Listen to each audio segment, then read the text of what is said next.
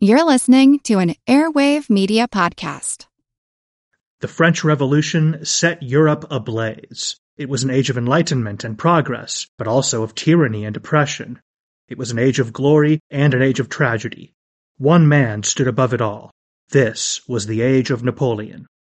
I'm Everett Rummage, host of the Age of Napoleon podcast. Join me as I examine the life and times of one of the most fascinating and enigmatic characters in modern history.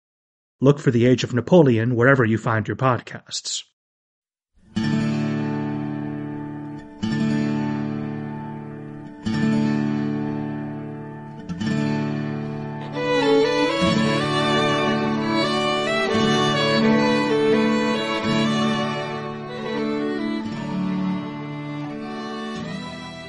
Hey everyone, welcome to the 69th episode of our Civil War podcast. I'm Rich.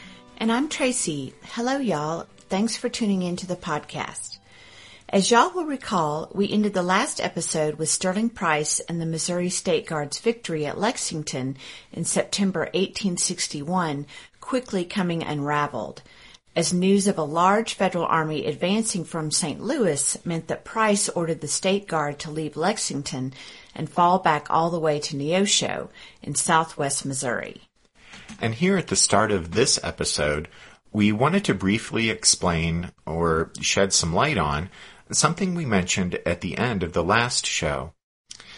So at the end of the last show, we said that Sterling Price and the State Guard retreated to Neosho, where a rump Missouri legislature passed an ordinance of secession in late October 1861. And we said that they did that despite the fact that the civil government in Missouri was still firmly on the side of the Union. Well, to understand what we meant by all of that, you have to go back to Nathaniel Lyon's seizure of Jefferson City, the state capital, back in June. You guys may remember how we said that prior to Lyon's arrival there, Governor Claiborne Fox Jackson and assorted legislators who, like him, were pro-Southern in their sympathies, they had fled Jefferson City and abandoned the machinery of state government. Well, what we didn't mention before is what happened in light of that development. What happened is kind of crazy, but the Secession Convention, of all things, reconvened itself in St. Louis. Well, so remember that earlier on, the voters of Missouri had sent Unionist delegates to the Secession Convention, and so the convention had refused to take the state out of the Union. And now, with the governor having fled from the state capital, the Secession Convention reconvened in the safer confines of St. Louis, and it declared the state offices vacant, and then it appointed a loyal, or i.e. pro-Union governor, and the Secession Convention became the de facto provisional state government of Missouri. Needless to say, that provisional pro-Union state government that was set up in the summer of 1861 under Governor Hamilton R. Gamble was supported by the Lincoln administration. But Claiborne Fox Jackson and the rump or minority legislature in exile that met down in southwest Missouri was officially recognized by the Confederacy, and so that explains why the state had a star on the Confederate flag. It also helps explain why Missouri remained such a mess during most of the rest of the Civil War and even beyond the war years, torn apart by internal strife and turmoil and violence.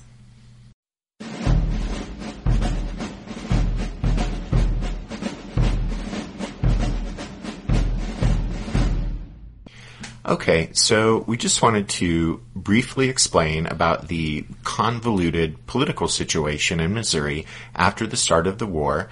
But now that we've taken care of that, we want to turn our attention for the rest of the episode to John C. Fremont, because in late July 1861, 5 days before Hamilton Gamble assumed his duties as acting governor, John C. Fremont arrived in St. Louis and assumed overall command of what was at that time the Western Department, which embraced a massive area. That federal department took in Illinois, and all states and territories west of the Mississippi River and east of the Rocky Mountains, as well as New Mexico.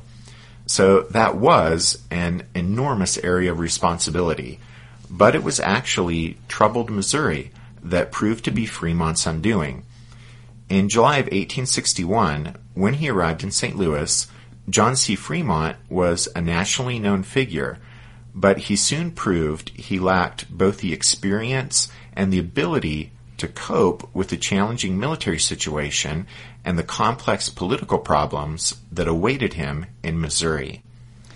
Fremont was 48 years old when he took command in St. Louis in the summer of 1861. He had earned fame as the Pathfinder for leading major explorations into Western territories as a topographical engineer in the Army during the 1830s and 1840s. Those expeditions laid out the paths for the Oregon Trail and the California Trail, but although Fremont proved to be a brilliant explorer, he unfortunately also demonstrated an arrogant disposition and a flair for self-promotion, which was an unpleasant mixture of disagreeable character traits and meant that John C. Fremont had no talent for leadership. During America's war with Mexico, Fremont had taken part in the California Bear Flag Revolt against Mexican rule, and chiefly due to his heroic reputation, he was selected to be acting governor of the area. But then when he subsequently refused to surrender that position to the Army officer Washington sent out to officially establish a territorial government, Fremont was court-martialed and dismissed from the service for insubordination. But Fremont stayed on in California, struck gold, made a fortune, lost it, and then in 1849 he was elected one of the first 2 U.S. senators from the new state. As longtime listeners to the podcast will remember, Fremont was then the Republican Party's very first presidential candidate. He was defeated in the 1856 campaign by James Buchanan, the Democratic nominee. Now, in many ways, Fremont was an inept candidate, really ill-suited to carry a political party's banner on the national stage. But nevertheless, although he lost the election, Fremont did carry most of the northern states, and his run for the presidency undeniably helped pave the way for Abraham Lincoln's victory in 1860. And so at the start of the Civil War, among Republicans, Fremont was still a popular figure and retained widespread support. So it was because of Fremont's martial reputation, such as it was, and because of his considerable political influence, that Lincoln appointed him commander of the Western Department. In 1841, Fremont had married Jessie Benton, the young, beautiful, headstrong daughter of Missouri's powerful U.S. Senator Thomas Hart Benton. So Fremont had close ties to Missouri even before he arrived to take command of the Western Department in the summer of 1861. In fact, the Blair family, who were political allies and friends of Thomas Hart Benton, had played a key part in persuading Abraham Lincoln to give Fremont a major general's commission and the important command at St. Louis. Y'all will recall how we said back in episode number 64 that the Blairs were major movers and shakers in Missouri politics and in the Republican Party. In St. Louis, Frank Blair, Jr., whose connections in Washington included a brother as Lincoln's postmaster general and a father as an advisor to the president, well, Frank Blair, Jr. had been Nathaniel Lyon's foremost cheerleader, and now Blair was Fremont's main ally in Missouri. But from almost the moment Fremont arrived in St. Louis on July 25th, things began to go wrong. First, there was the federal defeat at Wilson's Creek on August 10th and Nathaniel Lyon's death during the battle. As you guys know, Lyon had appealed to Fremont for reinforcements, but the new department commander's attention was focused on Confederate threats along the Mississippi River, and so Fremont told Lyon that no reinforcements were available, and he urged Lyon to retreat from Springfield to the railhead at Rolla if he felt he couldn't hold his position. But Lyon recklessly decided to attack the rebels at Wilson's Creek, and after he was killed during the fighting on Bloody Hill, he was widely proclaimed as a hero in the North, while Fremont was criticized for not having given Lyon the support he requested. Perhaps Fremont, newly installed in his command, shouldn't have been held responsible for Nathaniel Lyon's recklessness. However, no one but Fremont himself can be blamed for his poor relationship with Missouri's civil authorities. While acting Governor Hamilton Gamble struggled to deal with the chaos into which Missouri was rapidly descending, Fremont seemed to go out of his way to undermine Gamble's efforts rather than supporting them. From his headquarters mansion, where he surrounded himself with old cronies and an entourage of pompous toadies supporting sumptuous uniforms and high-flown titles, Fremont was openly contemptuous of the state's civilian authorities. One Army officer recalled that men who urgently needed to see Fremont found it, quote, more trouble than it would be to get an audience with the Tsar of Russia, end quote. Word quickly began to filter back to Washington describing the new department commander's political ineptitude, military incompetence, and high-handed behavior.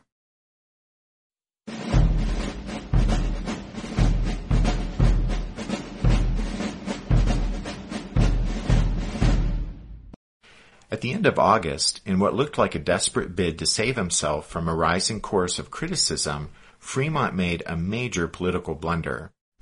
He issued an order on August 30th that placed Missouri under martial law, proclaimed the death penalty for captured guerrillas, and confiscated the property and freed the slaves of all Confederate sympathizers in the state. Now, there were many who thought that the imposition of martial law might be a good idea while Gamble and his allies were scrambling to construct a legitimate state government in Missouri. But there were not many people who thought it was prudent to go around executing Confederate prisoners, since the threat of execution invited retaliation in kind. And knowing this, Abraham Lincoln ordered Fremont to execute no one without the president's consent. But the most controversial part of Fremont's edict was the emancipation of rebel-owned slaves. Abraham Lincoln was not pleased with Fremont's proclamation regarding the slaves of rebellious Missourians. As James McPherson explains in his book, Tried by War, Abraham Lincoln as Commander-in-Chief, quote, for the past 5 months, the administration had been walking a tightrope on the sensitive issue of slavery. Lincoln's national strategy of maximizing support for the war would be jeopardized by any sign of an anti-slavery policy. A war to restore the Union united the North. A war against slavery would divide it. Border state Unionists and Northern Democrats were suspicious of the Republican Party's designs on slavery. The strategy of conciliation of the presumed silent majority of Unionists in the Confederate States would also be wrecked by the first hint of an emancipation policy. Lincoln had lost some faith in that silent majority, but he very much wanted to keep Democrats and border state Unionists in his war coalition, end quote. In other words, Lincoln had a political purpose to serve with his insistence in 1861 that the war was meant to preserve the Union rather than to destroy slavery. It's important to realize that at this point in time, in 1861, early in the war, Abraham Lincoln's main concern in the Western theater of the war was Kentucky. In fact, in September, he would write in a letter to a friend that, quote, I think to lose Kentucky is nearly the same as to lose the whole game, end quote. As we've mentioned previously, Missouri and Kentucky were both important slave-owning border states, and the populations of both states were deeply divided in their sympathies. But at the start of the Civil War, while Missouri almost immediately descended into chaos and turmoil and conflict, Kentucky declared itself neutral. And in 1861, early in the war, both Abraham Lincoln and Jefferson Davis, while they both longed for Kentucky to side with them, they both decided to bide their time and more or less respect the state's self-proclaimed neutrality, since rocking the boat would likely only drive the bluegrass state into the arms of the enemy. And Abraham Lincoln realized that Fremont's Emancipation Proclamation in Missouri would very likely rock the boat over in Kentucky, causing Kentuckians to question whether the purpose of the war was really to preserve the Union, as Lincoln said, or whether the true goal was to destroy slavery. In July, a month before Fremont's edict, a majority of Republicans had supported Lincoln's stated policy when all but a handful of them voted for a resolution sponsored by U.S. Representative John J. Crittenden of Kentucky and Senator Andrew Johnson of Tennessee. And by the way, Johnson was the only senator from a seceded state who remained loyal to the Union.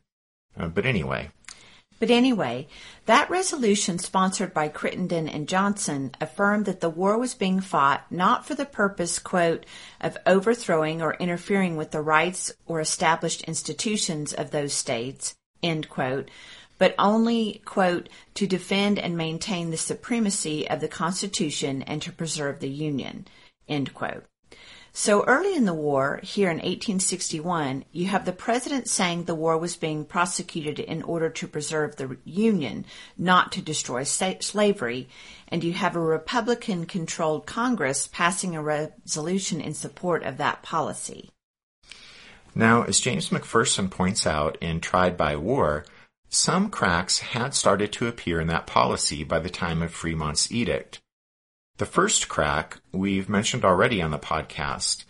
It was when Benjamin Butler, in command of the Union toehold on the peninsula down in Virginia, it was when Butler decided to no longer enforce the fugitive slave law. Instead, when slaves escaped to Union lines near Fort Monroe, Butler declared them contraband of war and refused to return them to their Confederate owners. And Butler notified the War Department of his actions and requested approval. Lincoln and the cabinet discussed the matter on May 30th and sanctioned Butler's contraband policy. Another crack appeared only 2 weeks after the Crittenden-Johnson resolution when Congress passed a Confiscation Act that authorized the seizure of all property, including slaves, used in military aid of the rebellion. President Lincoln signed the bill without comment. So, there were cracks appearing in the policy, but Fremont's blanket order declaring all slaves owned by Confederate sympathizing Missourians to be free went considerably beyond either Butler's contraband policy or Congress's Confiscation Act. Fremont's edict would have emancipated the slaves whether or not they were being used in support of the rebellion, and regardless of whether the slaves were inside Union lines. And as Lincoln feared it would, Fremont's proclamation raised an instant outcry from those border state Unionists the president wanted to keep pacified. And so, fearing Fremont's decree would push Kentucky off the fence of neutrality and into the waiting arms of the Confederacy, on September 3rd, 4 days after Fremont declared martial law in Missouri, Lincoln wrote him a brief private note asking, not ordering, but asking the general to modify his order to conform to Congress's Confiscation Act. Any other officer would have treated the president's request as an order, and that would have been the end of it. But John C. Fremont sent his wife to Washington with a letter stating his refusal to modify the Emancipation Clause of his edict unless Lincoln directly ordered him to do so. Jessie Benton Fremont's arrogance apparently matched her husband's, because Abraham Lincoln, by his own admission, could barely control his anger when he met with the sharp-tongued woman. Jessie apparently dropped some not-so-subtle hints that her husband possessed superior wisdom and enjoyed greater prestige than did the president. As Lincoln later recalled the confrontation, quote, "She sought an audience with me at midnight and taxed me so violently with many things that I had to exercise all the awkward tact I have to avoid quarreling with her," end quote. Well, needless to say, Mrs. Fremont's trip to Washington and that meeting with the president obviously did not help her husband's cause. And so, on September 11th, Lincoln ordered Fremont to modify his proclamation so that it conformed to the Confiscation Act recently passed by Congress. It's important to understand that Abraham Lincoln didn't object generally to martial law, property confiscation, or emancipation. But at this critical point of time in the war, the president did object to Fremont making sensitive political decisions that weren't properly the concern of the military. Or as Lincoln put it, Fremont's edict was, quote, not within the range of military law or necessity, end quote. Basically, Lincoln saw Fremont's ill-advised Emancipation Proclamation in Missouri to be a policy decision that was a threat to the Union's cause in Kentucky. And in Lincoln's mind, the issue at this point in the war was simple. If Kentucky sided with the Confederacy, Lincoln didn't believe that the North could win the war. And so the president stepped in and ordered Fremont to change his edict. Well, loyal border state men expressed approval of Lincoln's action, but the president was vigorously condemned by many Republicans for slapping down Fremont. Interestingly, this issue produced more letters to Lincoln, pro and con, than any other event of his presidency.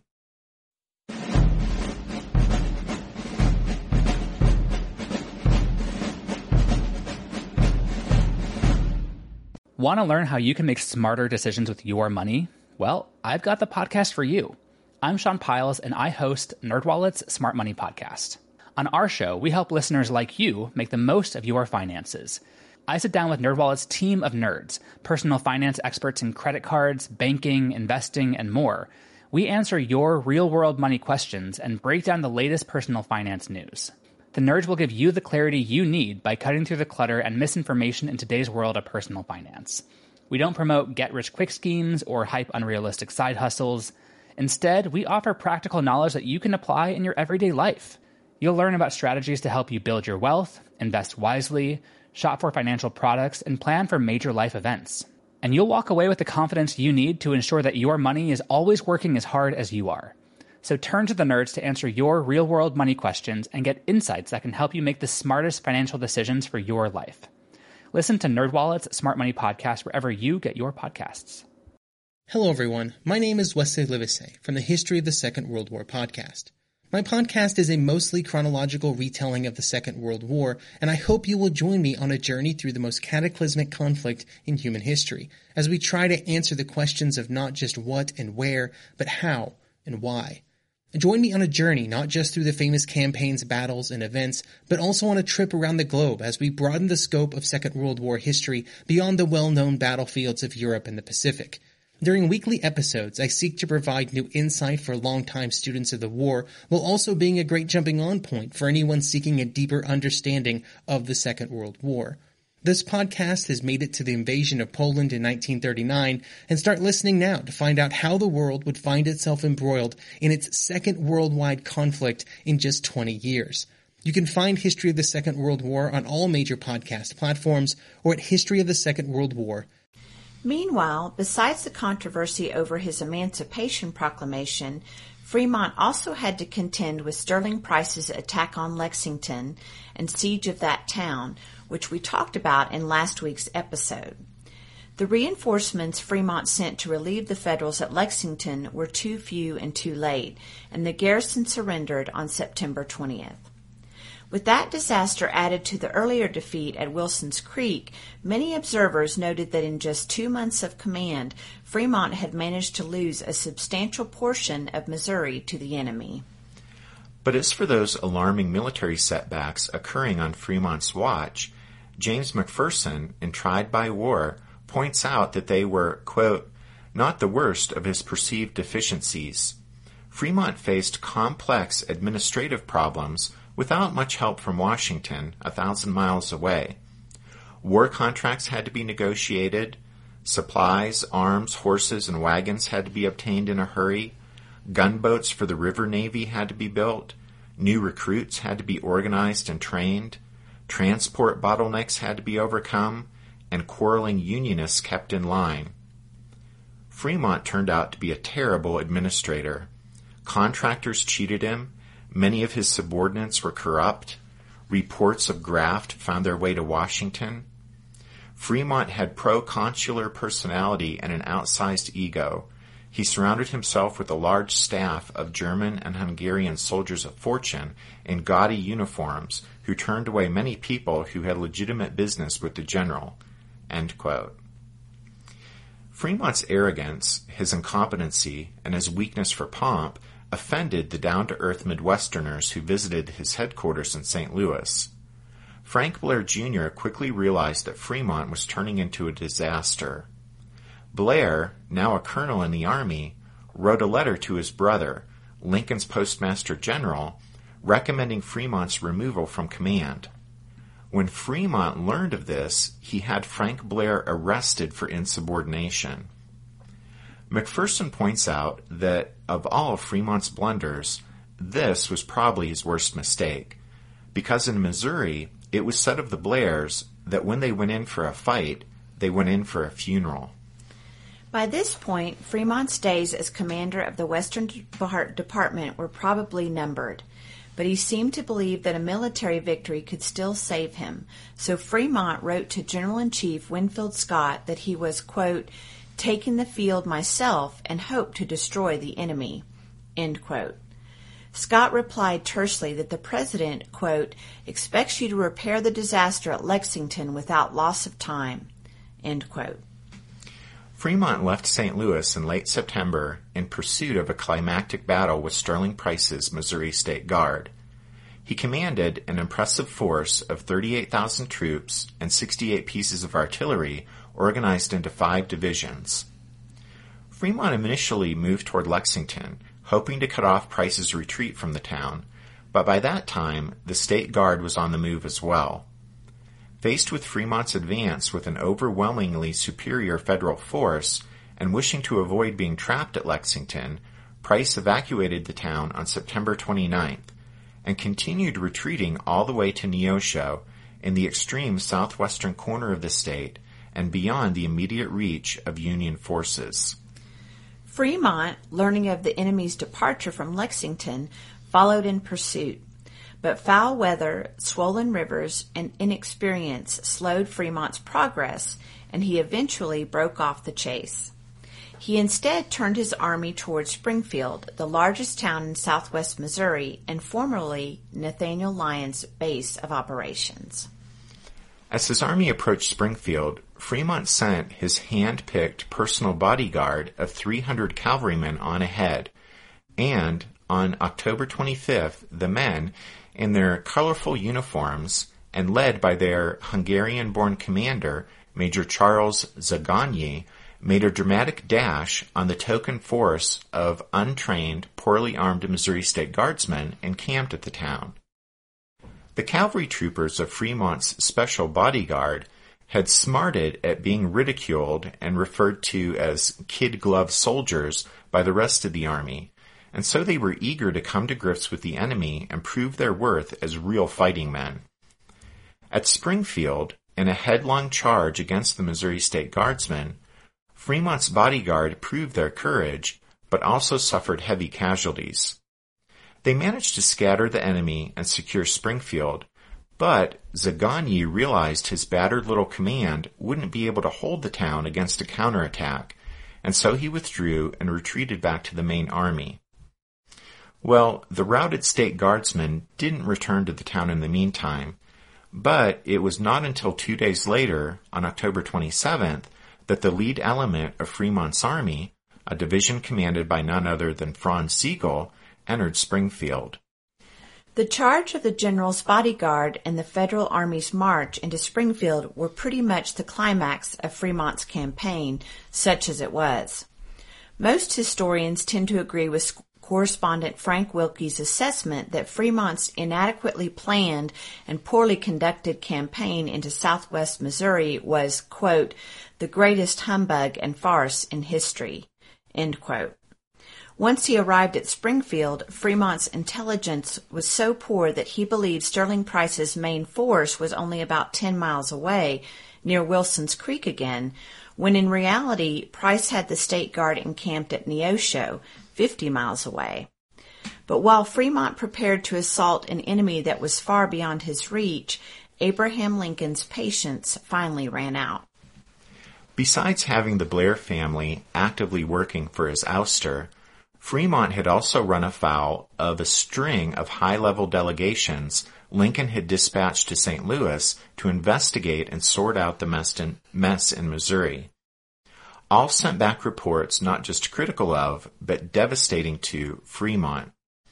One member of the House Committee on Contracts wrote to Lincoln saying that, quote, "The disclosure of corruption, extravagance, and peculation are utterly astounding.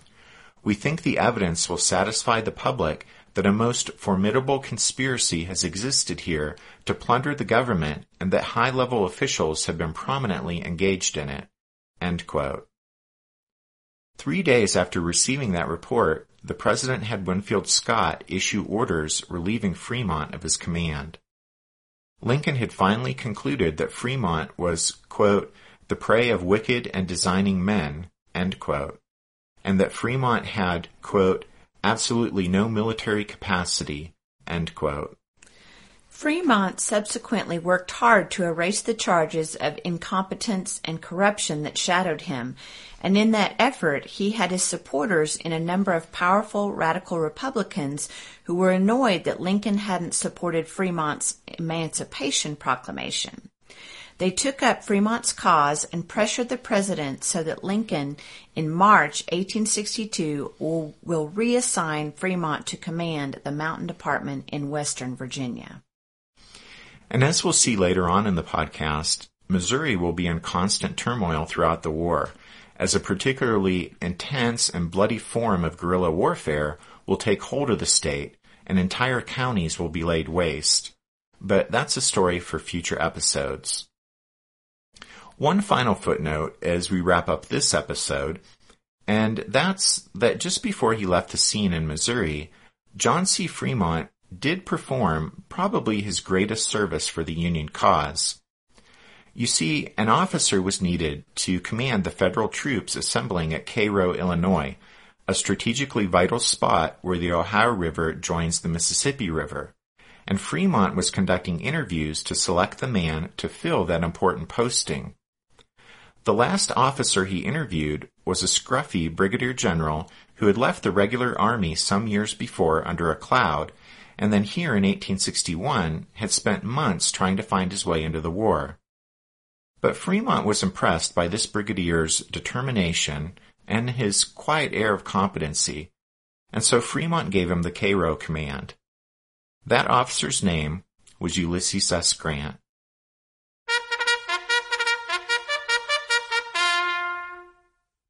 That means it's time for this episode's book recommendation, and our recommendation this time is Pathfinder, John Charles Fremont and the Course of American Empire by Tom Chaffin. For those of you who want to learn more about Fremont's life, we recommend you check out Chaffin's biography of the famed Pathfinder. The book focuses mostly on Fremont's activities and exploits in the frontier West before his run for the presidency and then all of the Civil War hullabaloo that dogged him.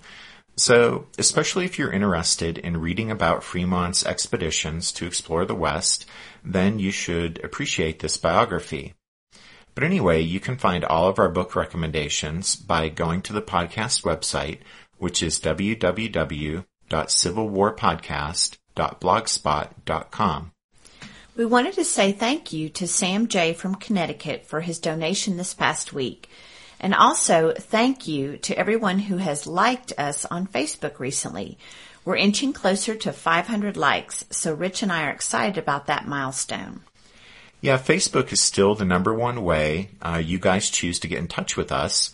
For example, this past week, Alan C., one of our listeners over in the UK, he messaged us to say he'd come across a mention of the use of observation balloons in the Civil War, and he asked if we were planning to tackle that topic on the podcast.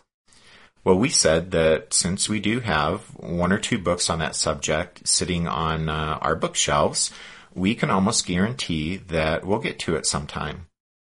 Anyway, Tracy and I always enjoy hearing from you guys, whether it's on Facebook or through Twitter or by email. We appreciate the questions and the support and encouragement. So thank you to those of you who take the time to get in touch with us.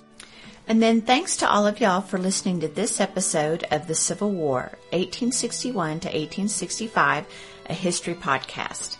We hope you'll join us again next week when we'll revisit the blockade and head to coastal North Carolina. But until then, take care. Thanks, everyone. Bye.